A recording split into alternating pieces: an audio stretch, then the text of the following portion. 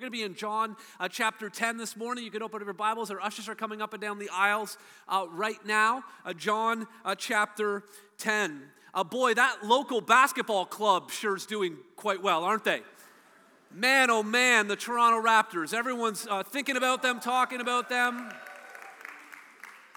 I mean, people are already lined up just to be there at Jurassic Park. Every single game, it just gets bigger and bigger. I think Jurassic Park's going to be into Etobicoke for Monday night. It's a really exciting time. All the newspapers and media outlets are trying to find articles to write about the inside story on the Toronto Raptors. I read an article about the sort of the history of how they landed on Raptors as a name. In 1995, when they were getting ready to have their first season, they held a contest, a nationwide contest to name the team. And before they decided to name the team the Raptors, 2,000 entries came in. Different contestants gave suggestions and colors and names and mascots, different ideas for the team. Some of the suggestions were the Bobcats, the Dragons, the Scorpions, the Terriers, the Towers. It was very close that we were going to be cheering for the Toronto T-Rex, but it was the son of the owner of the team at the time who had just watched Jurassic Park, and he wasn't that fired up about the slow and awkward T-Rex. He loved the Raptors from that movie that came out in the mid-'90s. And so that was the mascot, the logo that was decided upon. Now, I don't know for sure. I didn't look at all of the thousands of entries that were made, but I'm quite certain that no one suggested the Toronto Sheep as the logo. I'm pretty sure that there are no sports teams that have a sheep as their mascot. You want your mascot to be ferocious, intimidating, fast, cunning. Sheep are none of those things. Sheep are unintelligent, slow, helpless, vulnerable, and cuddly. Now, when we get into our study of John chapter 10 today, Jesus is going to say two very profound things about himself. He's going to say, I am the door of the sheep. He's going to say, I am the good shepherd of the sheep. And if we're going to fully embrace all that Jesus is, what he's going to say to us today is not really telling us about him, it's also telling us about ourselves. Jesus makes 7 I am statements in the Gospel of John. We've already looked at 2 of them. I'm the bread of life, and I'm the light of the world. The bread of life, we can accept that. We've all experienced hunger at different times. We know what it's like to be hungry. And so when Jesus says, I'm the bread of life, I'm hungry. When Jesus says, I'm the light of the world, we can be like, yeah, you know what? I've experienced darkness or confusion. And I feel like we do live in a dark world. I know there's even darkness inside of me. And so we're willing to acknowledge, bread of life. Yeah, I'm hungry. Light of the world. Yeah, the darkness. But when Jesus says, I'm the shepherd, that means that we have to say, I'm a sheep.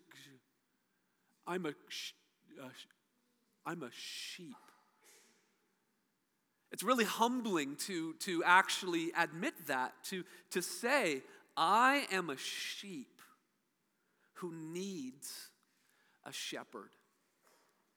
So let's look at John chapter 10, verses 1 to 21 together. Jesus says, truly, truly, I say to you, he who does not enter the sheepfold by the door, but climbs in by another way, that man is a thief and a robber. But he who enters by the door is the shepherd of the sheep.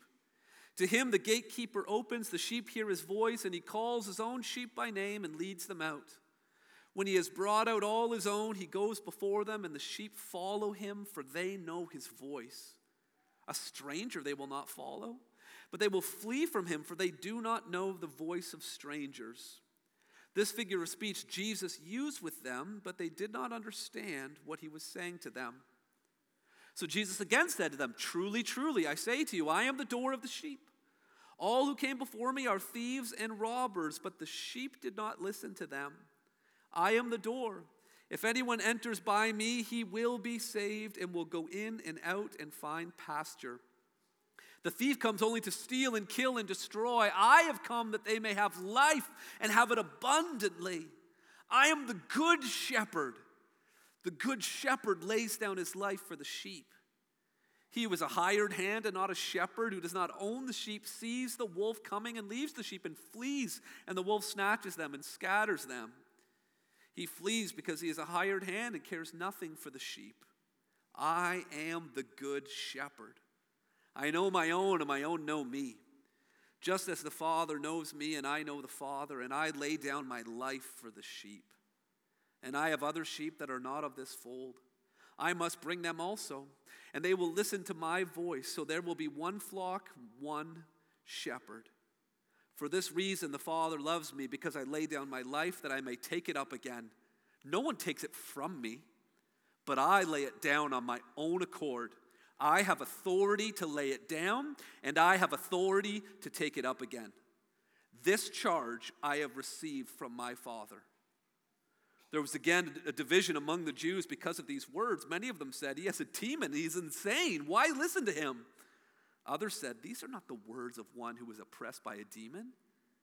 Can a demon open the eyes of the blind? This is God's word for us. Let's pray. Our Heavenly Father, we come to you in the name of your Son. And on this Pentecost Sunday, we ask that the same Spirit who inspired John, who carried John along the way a wind carries a vessel that's sailing along the sea, Lord, I pray that the Spirit who inspired these words would now illuminate them so that we could see them, Lord. I pray that we would hear your voice speaking to us by your Spirit through your living and active word. I pray these things in Jesus' name. Amen. Amen. Notice how verse 1 and verse 7 both have Jesus starting with that phrase, truly, truly. Jesus painted this picture. In verses 1 to 5, you've got a sheepfold, a pen, you've got a door, you've got thieves and robbers, you've got a shepherd. But it says in verse 6 that they didn't understand what he was talking about, and so he needed to explain it. So in verse 7, it says, Jesus again said to them, truly, truly, I say to you. Jesus is explaining what he meant by using that picture. He was talking about himself. He says, truly, truly, I say to you, I am the door of the sheep. He tells us who he is. He's the door. He tells us who we are. We are the sheep. If we're going to understand who Jesus is, we have to accept who we are.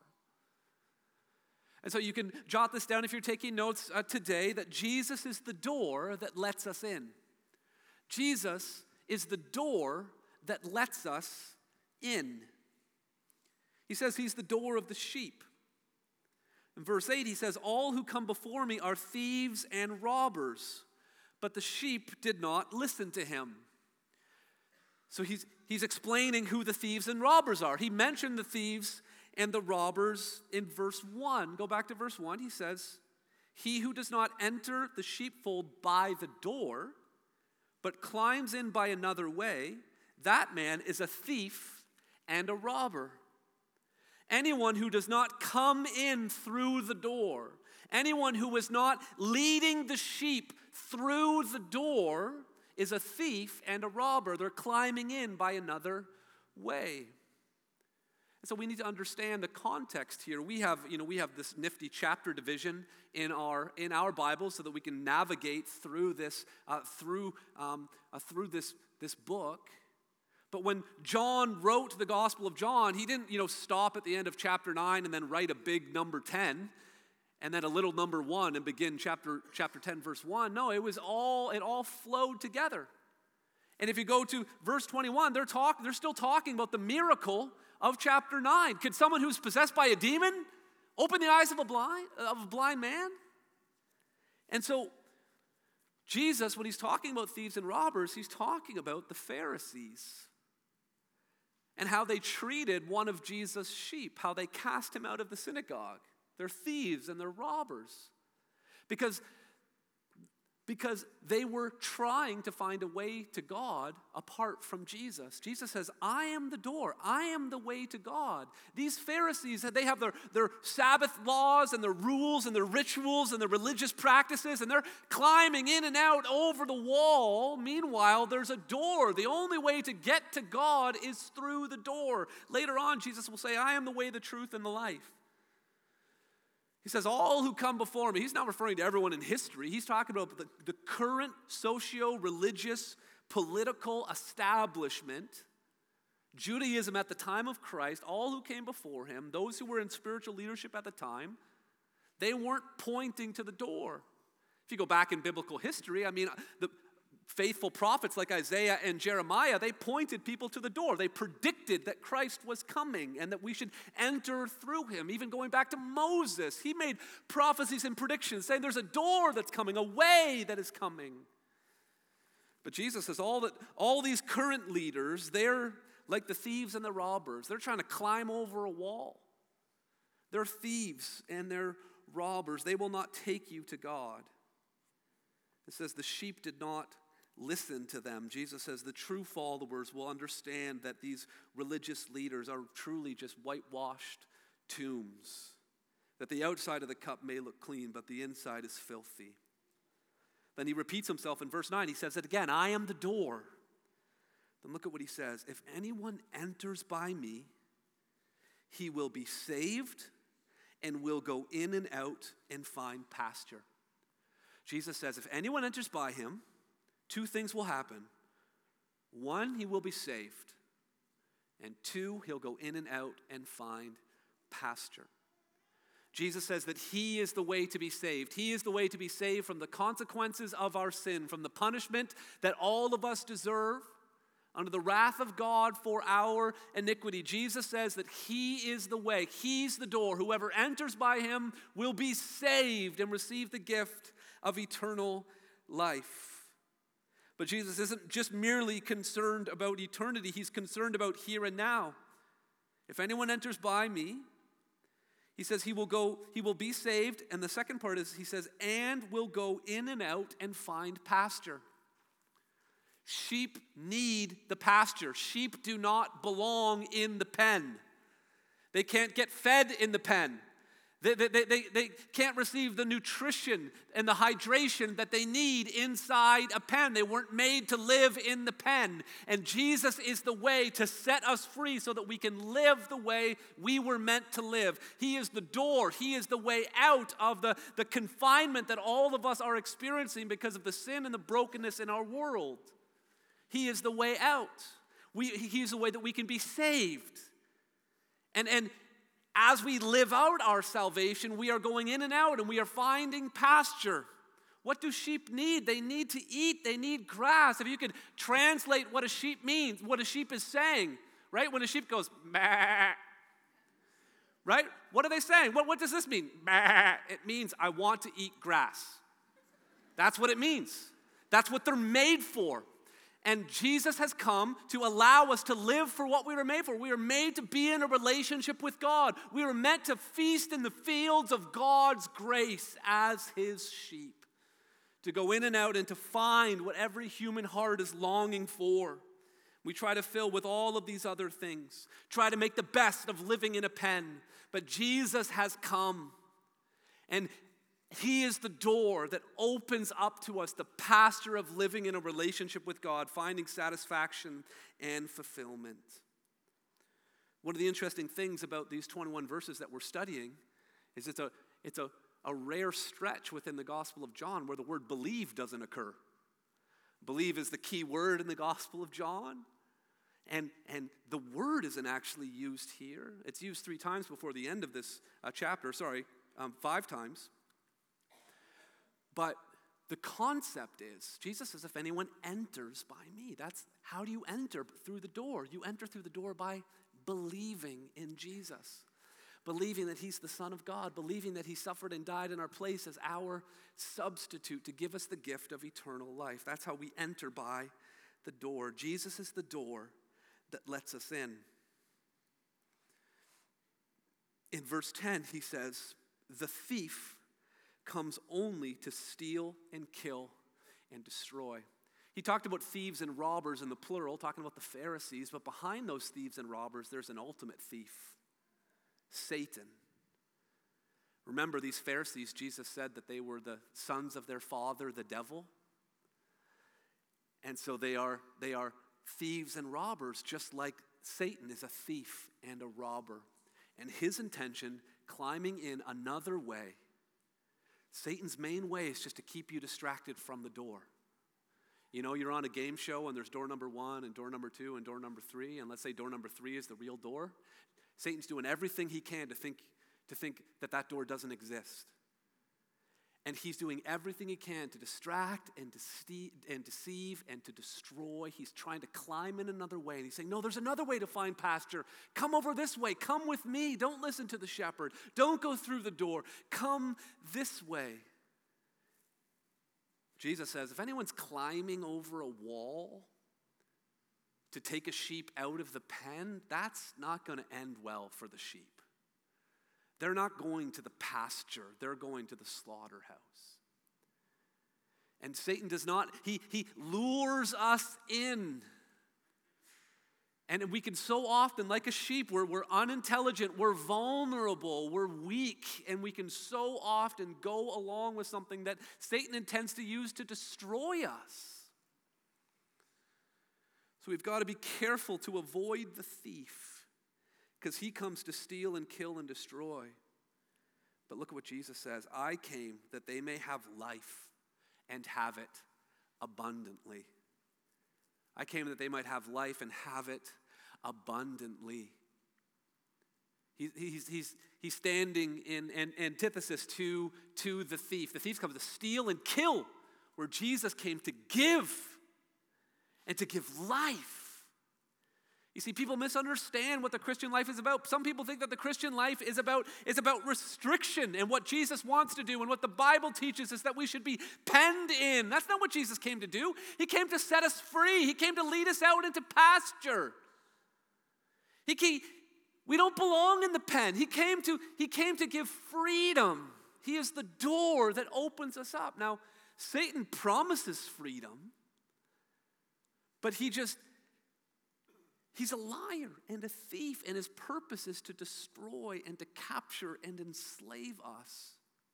But Christ has come that we might have life abundantly. Satan says that freedom is doing whatever we want whenever we want. That's not what freedom is. That's just another form of slavery.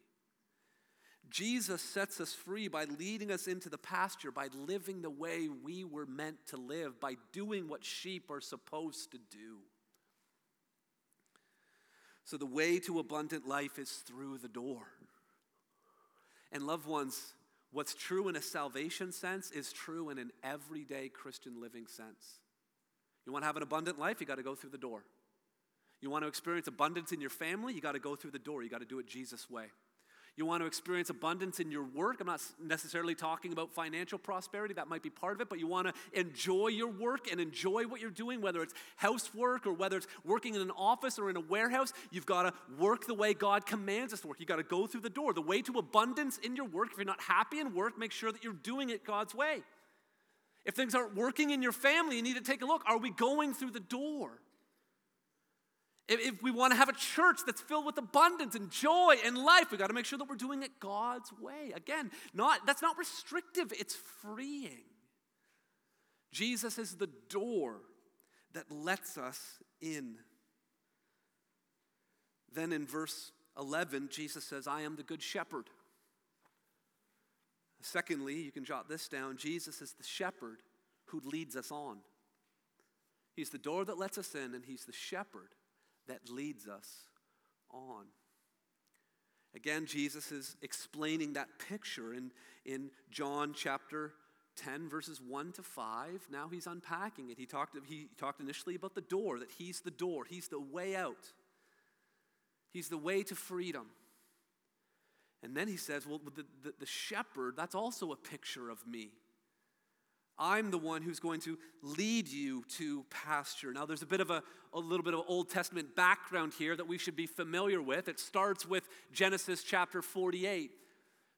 Jacob, the patriarch, think about all the different ups and downs that he went to, being sort of a liar and a cheat and a thief sort of in his own right. But God had his hand on him and was merciful and gracious to him and blessed him. And eventually his highly dysfunctional family made their way to Egypt. And Jacob was marveling at the grace of God. And Jacob knew he was like a sheep and he had wandered this way and wandered that way. But God had been a faithful shepherd. And this is what he says: God who has been my shepherd all my life long to this day. Jacob was the first one to sort of introduce this concept of God as a shepherd. And then David, of course, in Psalm 23, most of us are familiar with that, really tapped into that imagery, didn't he? The Lord is my shepherd, I shall not want. And then other psalmists began to think about religious and political leaders in Israel as shepherds as well, in retelling how David was called. Look at what Psalm 78 says. It says, God chose David, his servant, and took him from the sheepfolds. And following the nursing ewes, he brought him to shepherd Jacob, his people, Israel, his inheritance. With upright heart, he shepherded them and guided them with his skillful hand. The metaphor used to describe how kings are supposed to rule over their people is the metaphor of a shepherd. David was an actual shepherd of actual sheep. And he's the prototypical king of Israel. And then he shepherded the people. The same principles of caring for sheep he used in caring for the people. And David overall did pretty well. His son Solomon was also supposed to be a shepherd, and he did pretty well. Didn't finish very strong though, did he? And then after that, his son Rehoboam, and then the whole list of shepherd kings after that. Some ups and some downs, some wins and some losses. Until you get to the time of exile when it's just bad shepherd after bad shepherd. This is what Ezekiel has to say to those kings. Thus says the Lord, shepherds of Israel, kings of Israel, who have been feeding yourselves. Should not shepherds feed the sheep? The weak you have not strengthened, the sick you have not healed, the injured you have not bound up. The strayed you have not brought back, the lost you have not sought, and with force and harshness you have ruled them. So they were scattered because there was no shepherd. See, the exile, they were scattered. But there was a shepherd. There was a king. But the king wasn't doing what a king was supposed to do. He wasn't shepherding the people. So God says, you know what, there's a problem. If you want something done right, you got to do it yourself. Here's what he says in Ezekiel 34:15. I myself will shepherd my sheep, and I myself will make them lie down, declares the Lord. I will seek the lost and will bring back the strayed. God says, I'm going to come and be the shepherd. I'm going to be the king. But then in the same chapter, he says, and I will set over them one shepherd, my servant David, and he shall feed them. He shall feed them and be their shepherd. What's going on here, God? How's it going to be? You say you are going to shepherd the people. You're going to do it yourself. Then you say emphatically there's going to be one shepherd, and we're thinking, we know, one shepherd. It's you, God. You already told us who the shepherd is. He says there's going to be one shepherd, and he says the shepherd is going to be David, really a descendant of David. So Ezekiel 34 is sort of this unanswered question for hundreds of years. People are trying to figure out, how is this going to work? God says he's going to shepherd the people. He also says that a descendant of David is going to shepherd the people. How is this going to happen? How is this going to work out? Well, the answer is in John chapter 10. When Jesus says, I am the good shepherd. I'm not like the bad shepherds, the evil kings in the history of the people of God. I am the good shepherd. You see, what Jesus is saying here is so infused with power and meaning in light of Ezekiel 34. When Jesus is saying, I am the good shepherd, he is saying, I'm a descendant of David and the rightful heir to the throne of David. But he's also saying, I am God. I am fulfilling Ezekiel 34 as the good shepherd. A human king and God as king, God in flesh who has come to rule over his people as the shepherd. And what's even more astounding in light of all of that is how he describes what he came to do. Verse 11, I am the good shepherd. The good shepherd lays down his life for the sheep. Jesus is the shepherd who leads us on, and three things that he says about himself as a shepherd. First of all, our shepherd is sacrificial. Our shepherd is sacrificial. Ezekiel 34 prophesied that there would be this sort of hybrid king. God was going to rule, and a son of David was going to rule, and Jesus is the fulfillment of that. 100% God, 100% man. Son of God and a son of David. But Isaiah prophesies that this shepherd was going to be led like a lamb to the slaughter. Jesus says, I lay down my life for the sheep. You see, this is how Jesus becomes the door for us. He became the door because we were penned in, hemmed in. There was no way out. There was a wall between us and the green pastures of the presence of God for all of eternity. But Jesus came and suffered and died and paid the penalty that all of us deserve for our sin and opened a door so that through faith in him we could enter into that pasture by laying down his life for us.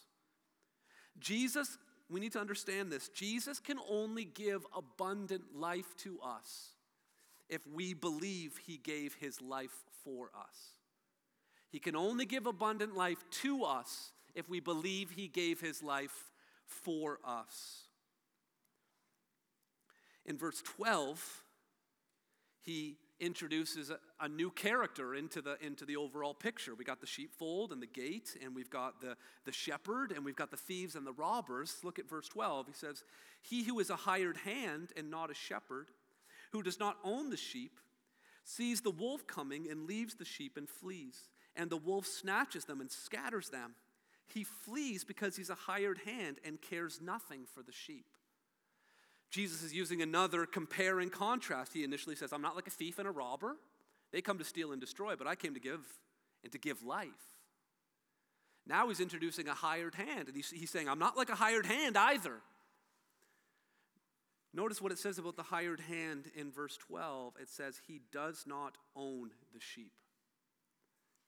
Notice how in verse 13 it says, he cares nothing for the sheep. This is Jesus saying, this is who I'm not. I'm not a hired hand. The hired hand does not own the sheep. So then what is Jesus saying about himself? That he owns the sheep. That we belong to him. And then he says, the hired hand doesn't care. And Jesus says, I care. I am not like a hired hand. Whatever you're going through, whatever you're facing, Jesus is right there with you. He owns you. You belong to him. He cares. In verse 14, he says, I am the good shepherd. I know my own, and my own know me. The shepherd is sacrificial, and he's sacrificial because of this. Our shepherd is relational. Our shepherd is relational. He says, I know my own, and my own know me. He's talking about relationship here. I know my own, and my own know me. Look back at the picture that he paints. Look at verse 3, talking about the shepherd. To him the gatekeeper opens. The sheep hear his voice, and he calls his own sheep by name and leads them out. He calls his own sheep by name, and he leads them out. He calls them by name. He draws them to himself. He says, hey, Seth. He says, hey, Claire. He says, hey, Des. He calls us by name. He knows who we are. A couple of years ago, I was at a conference, thousands of people there, and you know when you go to different Christian events, you know people from different settings, different churches you attended, or summer camps, or whatever it may be, and this person came up to me, and they said something to me. I couldn't quite understand what they said, but then a conversation kept on going, and then they said, well, you know what? It's really good to see you, Giorgio. And almost as soon as they said it, we had sort of like a brief, surface level conversation. And then they looked at me with this look of horror and said, "You're not Giorgio." And I said, "That's right, you're absolutely right. Somewhere out there's some guy that looks like me named Giorgio. I'm not sure how that works. Steve, Tom, Bill, maybe. I don't think I look like a Giorgio, but this person turned out they didn't know me at all. I was trying to figure out, how do you know me? Listen, it's not like that with Jesus. He knows our name.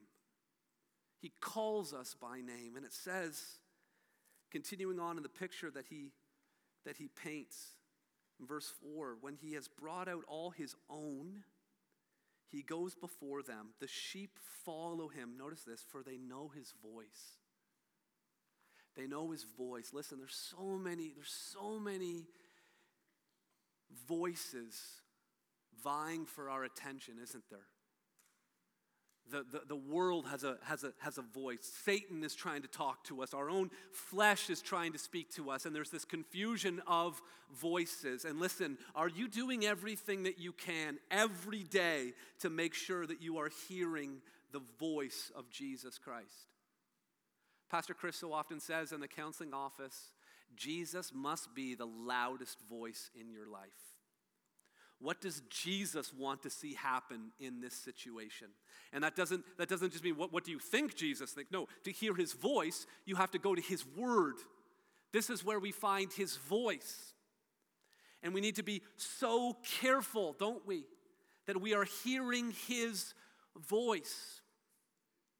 Do you ever go visit another church, or you listen to a speaker on the radio or some sort of a Christian event, and you hear something and it's just not quite right. And that's not the voice of Jesus Christ. You got the grill fired up, you take the meat out, and before you put it on the grill, you're like, and you think, you know what, I'm not eating that. That doesn't smell right. I know how it's supposed to smell. And that is a warning to us not to ingest something that's harmful for us. In the same way, we have to be so accustomed to hearing his voice that we know when false teaching is being spoken by a thief or by a robber. It's not by becoming an expert on all the false teachers. It's by becoming deeper in your relationship with the Good Shepherd, hearing his voice. Verse 5, a stranger they will not follow, but will flee from him. When we start to smell false teaching, when we start to hear a stranger's voice, we shut it down and we make sure that we are hearing the voice of the Good Shepherd. He's relational. Getting back to verse 14, he says, I'm the good shepherd. I know my own, and my own know me. Notice this, just as the Father knows me, and I know the Father. I lay down my life for the sheep. Notice the depth of relationship that Jesus wants to have with us. He says, I know my own, and my own know me, just as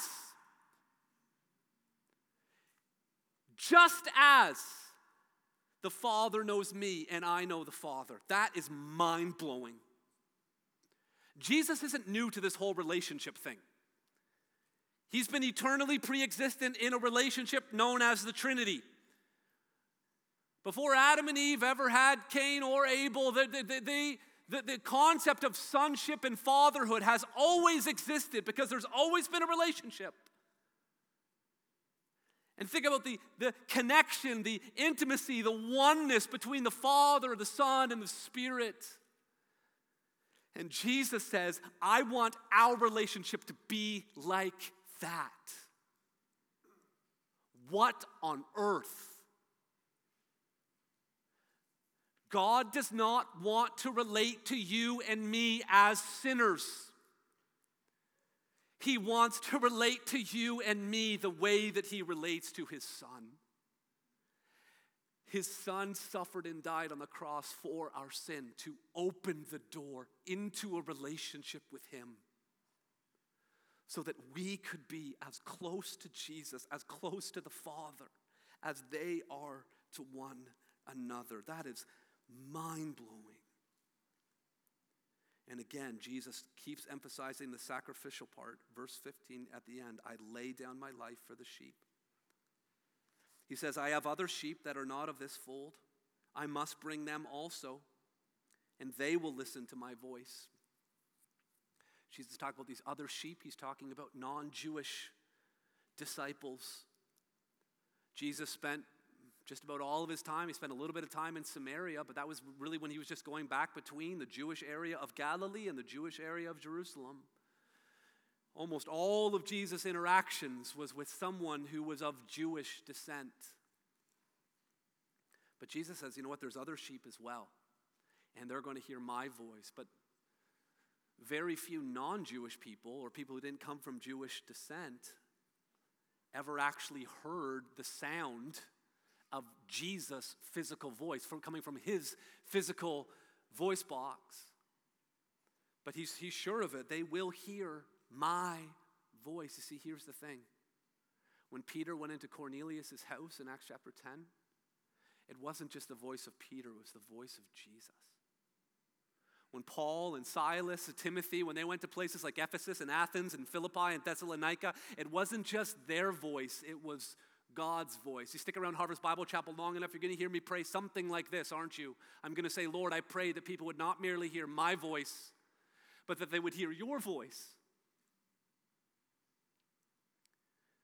And every time God gives us the privilege of witnessing to another human being, and when our words, when the vibrations coming from our larynx, from our throat, reverberate in their eardrum, it's not merely our voice.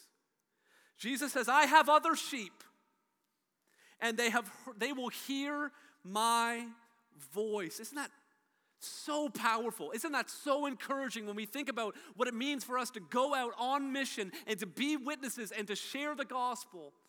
That it's not merely us that's speaking, but the Spirit who is speaking through us so that people would hear the voice of Jesus. And then he says, so there will be one flock, one shepherd. God's aim is for the unity of his church. It was so difficult for the Jewish people to overcome all of the centuries of prejudice and suspicion about non-Jewish nations. And Jesus says, no, we're going to be one flock. These Gentile believers are going to be grafted in. They're going to be one.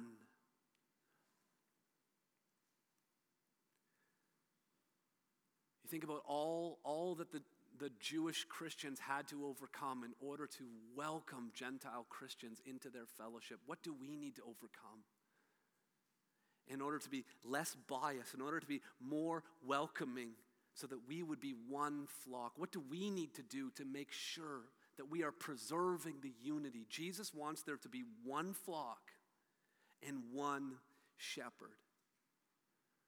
Loved ones, the best way is to keep our eyes on the shepherd and not on the sheep. When sheep follow sheep, bad things happen. Just watch YouTube. But when sheep are listening for the voice of the shepherd and following him, that's when we can be one. So our shepherd's sacrificial, our shepherd is relational, and then lastly, our shepherd is powerful. Our shepherd is powerful.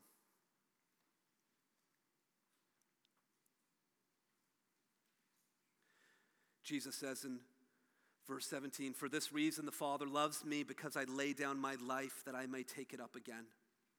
No one takes it from me, but I lay it down of my own accord. I have authority to lay it down, and I have authority to take it up again. This charge I have received from my Father. Jesus is fulfilling a charge. He's been sent on a mission to lay down his life and to take it up again. And Jesus makes it really clear. His life was not taken from him. He did not lay it down. And he did lay it. He did not, it was not taken from him. He did lay it down. And let me show you what I mean. Turn back in your Bibles to John chapter 5 and find verse 18. He laid down his life and he took it up again.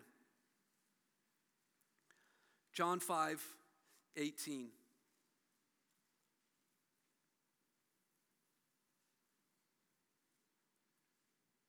It says, "This is why the Jews were seeking all the more to kill him, because not only was he breaking the Sabbath, but he was even calling God his own Father, making himself equal with God." So, from early on, as John chapter 5, they are seeking to kill him. But listen, they can't kill him on their own terms. Jesus came not to be killed by the intention of someone else. He came because he had received a charge from his Father. And he came to lay down his life, not to have it taken from him. So they want to kill him. Let's see how that works out for them. Look at John chapter 7, verse 32. John chapter 7, verse 32. It says, "The Pharisees heard the crowd muttering these things about him, and the chief priests and the Pharisees sent officers to arrest him." They're like, okay, enough of this. Let's bring him into custody.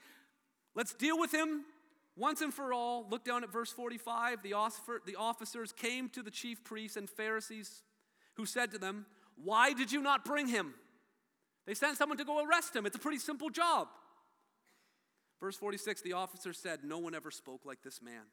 They couldn't arrest him, no matter how hard they tried. Look at John chapter 8 and verse 59. After Jesus said, "Before Abraham was, I am," declaring that he was God.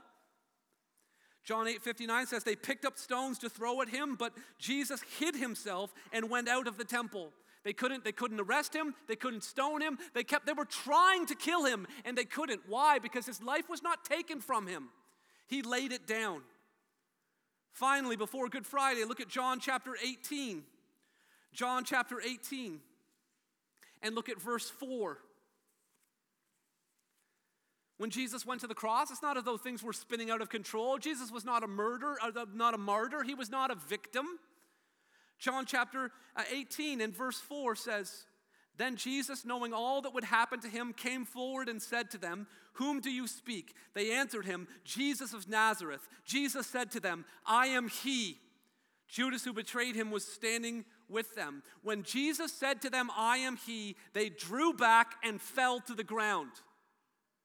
Grown men, trained soldiers, at the sound of his voice, fell to the ground. No one took his life from him. He laid it down. Soldiers get back up, then Jesus asks the same question again. He says, "Okay, now you can cuff me." Just so we all understand what's going on here. You tried to arrest me before, and I'm willfully surrendering. I wouldn't have been the one who wanted to put the cuffs on him at that point. But anyway, then look at John chapter 19 and verse 30. John chapter 19, verse 30. When Jesus had received the sour wine, he said, "It is finished." And he bowed his head and gave up his spirit. It was over when Jesus said it was over. You see, we have a shepherd and he is sacrificial. We have a shepherd, he is relational. We have a shepherd and he is powerful. He has authority. Authority to lay down his life and authority to take it up again. Jesus died because Jesus chose to die. Jesus did not die because of the nails. Jesus did not die because he was bleeding. Jesus did not die because he suffocated to death. Jesus died, it's right there. He gave up his spirit because he had authority to lay it down and he had authority to take it up again. And here's the encouraging thing. Our shepherd is powerful. Listen, a dead shepherd, Jesus keeps saying, "I lay down my life, I lay down my life." A dead shepherd is sentimental, isn't that nice? He died for us, but not very practically helpful. But a resurrected shepherd is a whole different story. One who has the power to lay down his life and to take it up again. One who has power over everything that is happening all around us. He is the one who is shepherding our souls, and he will carry us to the very end. Are you listening to his voice? Are you relating to him? Do you know him? This is our shepherd. And he'll shepherd us through to the end. Look at Revelation chapter 7. These are words spoken about those who went through the great tribulation. And when they went through the great tribulation, it's not as though Jesus had lost control. Jesus was always in control. And his power was strengthening them in the midst of that. And in John 7 it says, they shall hunger no more, neither thirst any more. The sun shall not strike them, nor any scorching heat. For the Lamb in the midst of the throne will be their shepherd. And he will guide them to springs of living water. And God will wipe away every tear from their eyes. Revelation 7 describes the great tribulation. And if God is in control of what's going to happen in the future and what's going to happen on that awful day, those difficult times, listen, God will be in control of whatever we are facing right here, right now. He's sacrificial. He's relational. He's powerful. And what are we? Weak, vulnerable sheep who must be trained in hearing the voice of our shepherd. Let's pray together. Our Heavenly Father, we look to you right now, and we ask that by the power of your Spirit, you would help us to get our eyes on your Son, Jesus Christ, and that we would see him in all of his glory and all of his beauty and all of his authority, the authority where he laid down his life and then took it up again. God, I pray that no matter what we are going through, God, that you would be our shepherd, Lord, even if it's through the valley of the shadow of death, that we would fear no evil, trusting that you are with us. So God, we ask that you would be present as we respond in worship, Lord, as we speak like sheep and declare our need for you to lead us, our need for you to guide us, our need for you to provide for us and to protect us, Lord. We pray that you would do all of this for your glory in Jesus' name.